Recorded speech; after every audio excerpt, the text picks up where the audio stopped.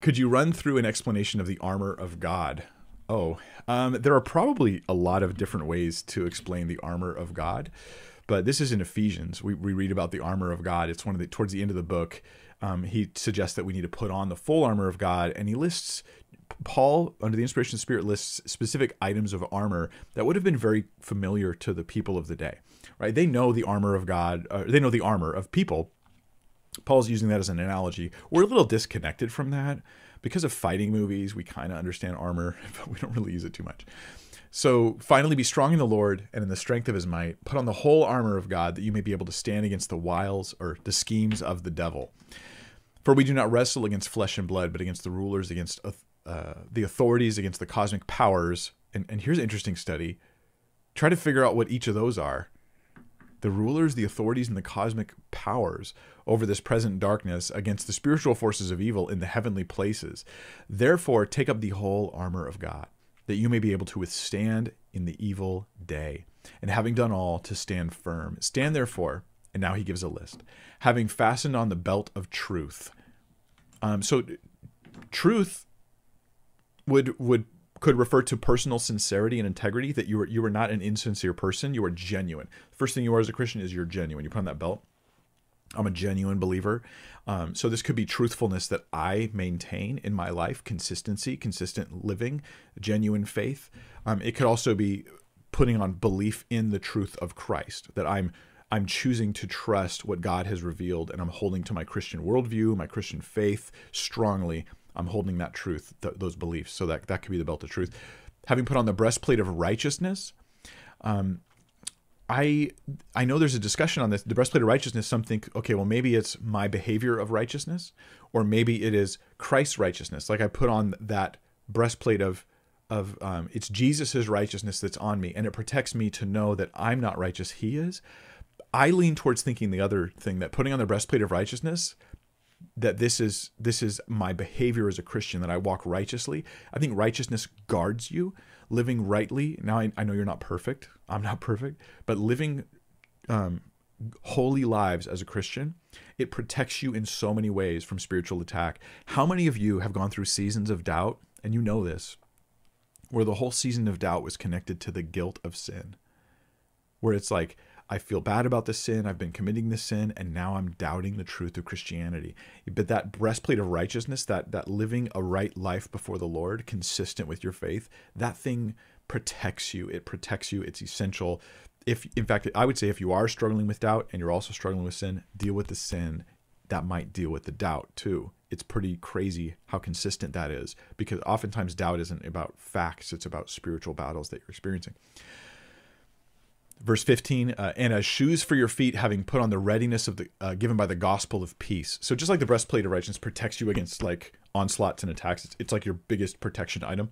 So the shoes are about where you go, you travel, right? And shoes do a couple things. One, they protect you from your feet getting damaged by the road. This could be like as we're living in the world, we're making sure that our relationships are about sharing the gospel. Right, we have the gospel of peace. We're evangelizers. We're all of us wanting people to know Christ. We're not hiding our Christianity. We're trying to tell other people about the Lord. We want them to get saved. We want them to put their faith in Jesus and be forgiven of their sins and enter into a relationship with God. So that attitude, that my relationship with Christians is fellowship and edification, my relationship with the world is evangelism, that attitude protects us as well. This is something that keeps us from compromises in our lives where we spiritually fail and fall, because we don't have evangelism relationships. We're like, well, I'm building friendship. I'm just doing life with people. And there's a place for that. I fully agree with you there. But how many of us have seen people say things like that because they just will never preach the gospel to anybody? And they feel very self-righteous. It's funny how righteous people can feel about never sharing the gospel with anybody. I would say it's part of the armor of God for a reason. Have the gospel in your witness at the world. It keeps your feet clean from the things of the world. In all circumstances, take up the shield of faith with which you can extinguish all the flaming darts of the evil one.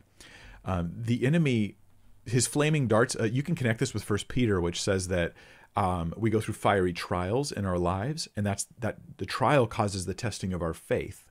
And the testing of our faith produces patience, and patience, it leads to all these things. Patient, long-suffering, good character is the final thing, and hope. character and hope. The point there, if you don't know the passage, the point there is the idea that you go through trials, whether that's persecution of the enemy or if it's like the kind of doubt and internal turmoil that I think can be caused by spiritual warfare, that there was the thing that helps you overcome this is your confident faith in Christ. This is not faith without evidence. No. Faith without evidence is not something we're actually talking about here. It's rather just, I'm going to trust you, Lord. I've got the reasons to believe, but I'm going to choose to trust you. So hold up that shield of faith, and as I am persecuted or am going through hard times, it's gonna be the thing that helps quench the fiery darts of the evil one. Verse 17, and take the helmet of salvation. Now, the reason why I think the breastplate of righteousness is our behavior is because the helmet of salvation is the thing where it's like, here, it protects your head. You get a head blow, you're dead.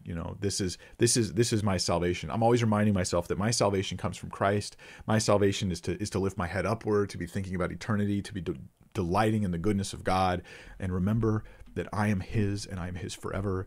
And it's that simple, like Christianity 101 stuff that I never graduate beyond. The simple gospel: Jesus saved me. My past, it's been wiped away and forgiven.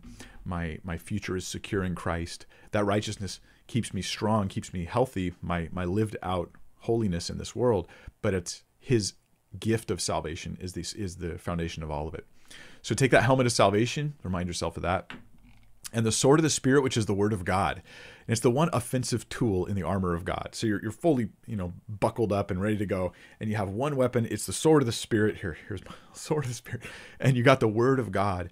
This, to them, the word of God could be referring to simply the gospel itself. It could be a reference to Scripture, to all of Scripture. That's quite possible as well.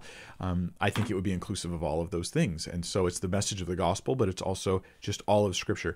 The word of God is the thing that's going to give me the ability to have discernment, the ability to have promises that I can claim, truths that I can hold on to, direction for my life, correction and rebuke. All of that stuff is going to be there. I need the word of God.